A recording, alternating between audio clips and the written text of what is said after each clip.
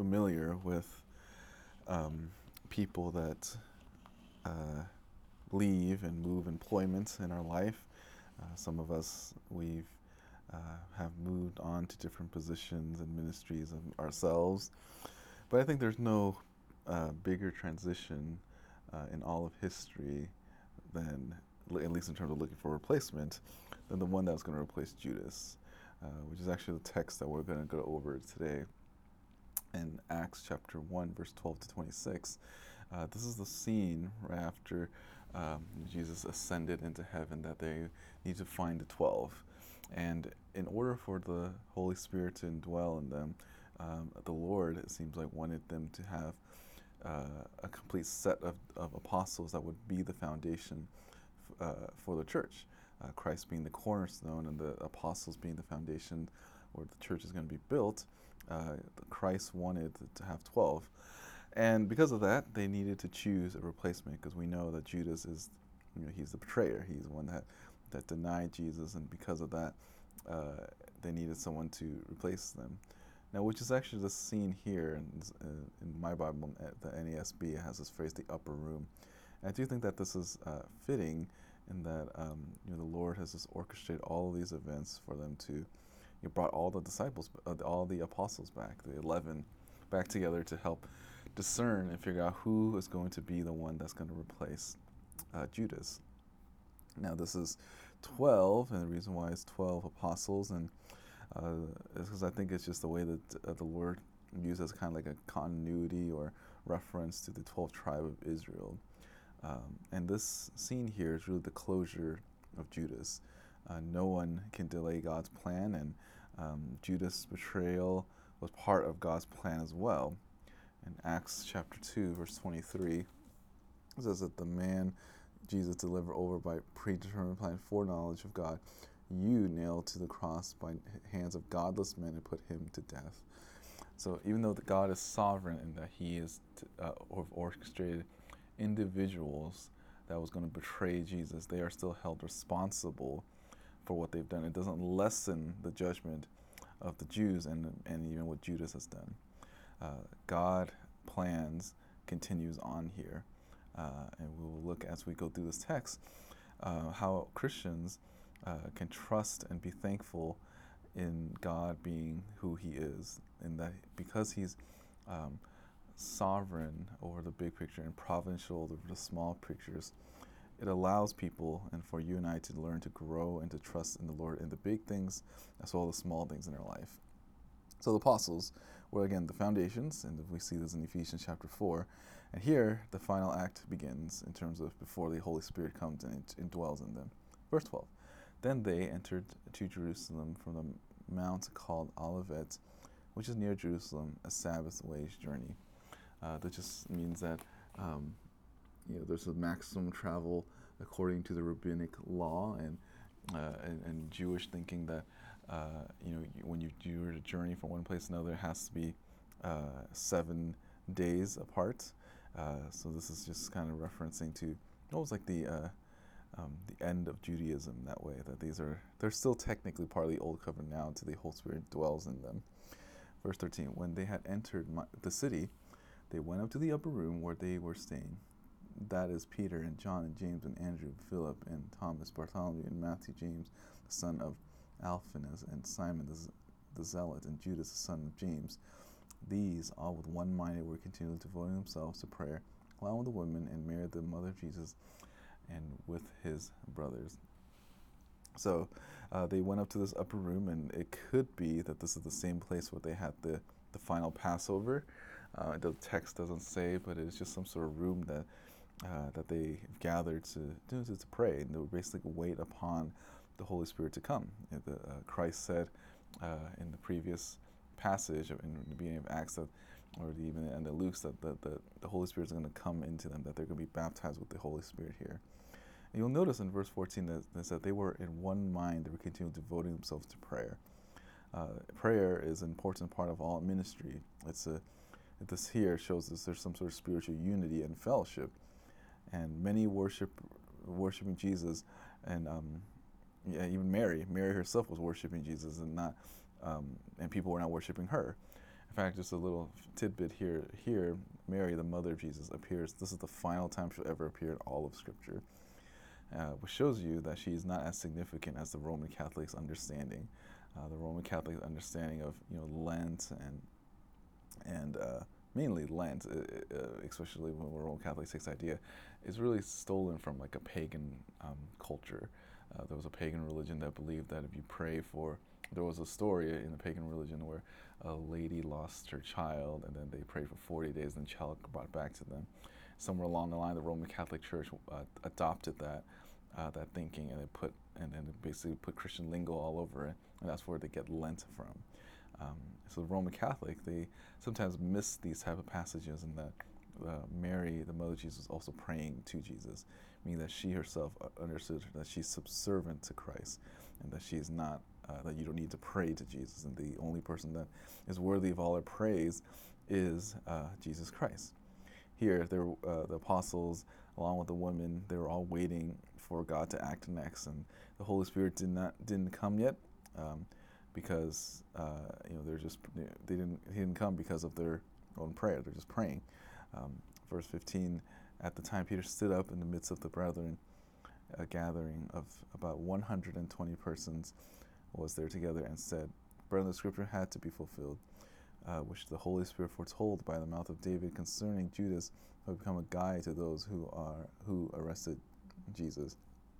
This is Peter now speaking up, and this is the time where I think Peter actually finally became the leader. He's finally fulfilled and became mature, and that is what made him useful. And Peter now at this point is about 120 days or so after his denial of Jesus. Now he's got to the point where he's repentant. The Lord restores him, and now he's going to lead in such a way that the Lord is going to build upon him.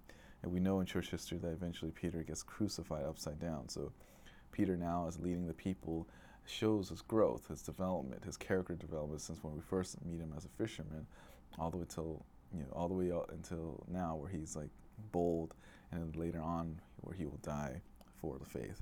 So he lives up to what God expects of us, that we're gonna, if we want to live for Jesus, that it may cost us our life. And Peter, although he failed horribly in the beginning of his life, ended very, very well.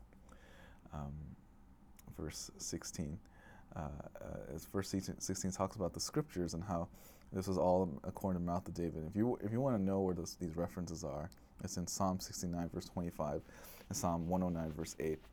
And this means that scripture is to be fulfilled, and everything in the Old Testament is coming to light. And Peter's evidence came from the Old Testament, that he argued the importance of the Old Testament and see how that connects to the fulfillment of all the things that Jesus did. And you have to understand, at the time of the Acts when this was going on, Luke wasn't writing this concurrently as the events are happening. He probably wrote it down in retrospect, and he's writing this knowing that the New Testament as a whole hasn't come to complete, the canon wasn't completed yet. So the scriptures that Peter was using was the Old Testament, and he explained how everything that Jesus has said, everything that Jesus did, has already been prophesied all the way back in the Old Testament. So what does that mean for us? It means that for us, when we think about God's promises in life, and especially the ones that has yet to be revealed in Scripture, we can look for them and anticipate with great joy, knowing that the Lord is going to one day fulfill all of those promises that He's made. And we can be excited and thankful that we have a God that gave us His word so that we can know what is to come. Verse 17, for He was counted among us and received His share in this ministry. Now, this man acquired a field at the price of his wickedness, and failing headlong, he burst open in the middle, and all his intestine gushed out. So this is interesting, where it gives you a little bit more insight in what happened to Judas. Judas betrayed Jesus, and he gets the gold, the silver, and he returns it, but then you don't really understand in detail at least what happened after. And this part gives us that. It tells us that he was hung on a tree, and his intestine was bursted open after his body hit the ground. So it could mean that he tied it wrong, which also show his failure, or or that after a while the branch just broke and his whole body just landed. And again, Judas is written as he is, because of his own sin, even though it was prophesied that he would deny Jesus, he was still responsible for his own sin. Even Judas' betrayal and death, it was part of his divine plan. Judas wanted many. Judas wanted money more than Jesus, and Judas tried to trade in wealth for his Savior. And I think this is just a natural application for us, is that when we think about money, is that how many people in the world has denied the faith because of their love of money. Right? This is what 1 Timothy says, that the love of money is a root of all kinds of evil. And that is the result, and why people deny the faith sometimes, is that they trust in their wealth. They love wealth more than their Savior. And Judas here was that example. He loved money more than his own Savior. And even though he wept at the end, that was not a genuine repentance. Verse 20, for it was written in the book of the Psalms, let his homestead be made desolate, and let no one dwell in it. Let another man take his office. This is a reference from Psalm 69, verse 25, and Psalm 109, verse 8. These references here, actually I made that, I discussed a reference earlier that is alluding to Judas even before Judas came into existence. And again, Judas is still taking responsibility to how he lived, even though God was sovereign over the decisions of his life. And for us, we need to remember that too, that we can, that we're held accountable to our own sin in our own life. We're not held accountable for other people's sin. We're not going to be punished for what other people have done. But if you're a believer and you fall into sin, that responsibility falls solely on you. But if you're a believer and you place your faith in Jesus Christ, that means you also understand that Christ wiped away all of your sins. And that means that, although that means you're free from the consequences, it doesn't mean that you go and participate in sin. God is gracious, but he does not allow sin to be festered and fostered in the heart of his children. Verse 21. I didn't read this. Therefore, it's necessary that one of the men who have accompanied us all the time, and the Lord Jesus went in and out among us, beginning with the baptism of John until the day that he was taken up from us. One of these must become a witness with us of his resurrection. Verse 21, 22 really speaks of the qualification of being an apostle. And the first is that they had to participate in the Jews, not Jews. They needed to participate in Jesus in his earthly ministry. The qualification of an apostle was someone that saw the risen Jesus. That's why actually in our day and age we don't have apostles that in the same way, in the same understanding, because there isn't anyone here that have seen the face of Jesus or the risen Savior. Verse 23, 25. So they put forward two men, Joseph called Barasab, who was also called Justus, and Matthias. Matthias is an interesting name. It basically just means a gift from God. But what the apostles did here was that they sought God for wisdom, that they asked him to basically determine between the two leaders who is going to become an apostle. And they have this the system, which is what we would call casting lots, which really, when we think of casting lots, sometimes at least I think of a dice, but reality is not a dice. It's more like a stick, and then they just kind of throw it into the floor, and then it lands somewhere and tells them what they're able to discern the will of God through it. So they prayed in verse 24, and they prayed and said, "You Lord, who know the hearts of all men, show which one of these two men have chosen to occupy this ministry and apostleship from which Judas turned aside to go his own place." This is the part where we see Judas went aside, well, basically left Jesus, and he chose hell by not believing in Jesus Christ. And it's a very humbling reminder for us, I think, when we think about how Judas was weeping. He had this outward sense of dread when he fell into sin. But just because you fall and feel guilty over your sin does not necessarily mean that you've repented from the heart. It wasn't that you've given up your sin to Jesus Christ. Rather, you're just weeping outwardly for other people to notice. And I think that's why Judas was weeping. He was weeping because I think he felt bad, and he didn't want other people to know what was going on. And for us as Christians, we must always remember that our sin will make us want to reject Jesus Christ, and we need to constantly reject sin so that we can keep Jesus in our own heart.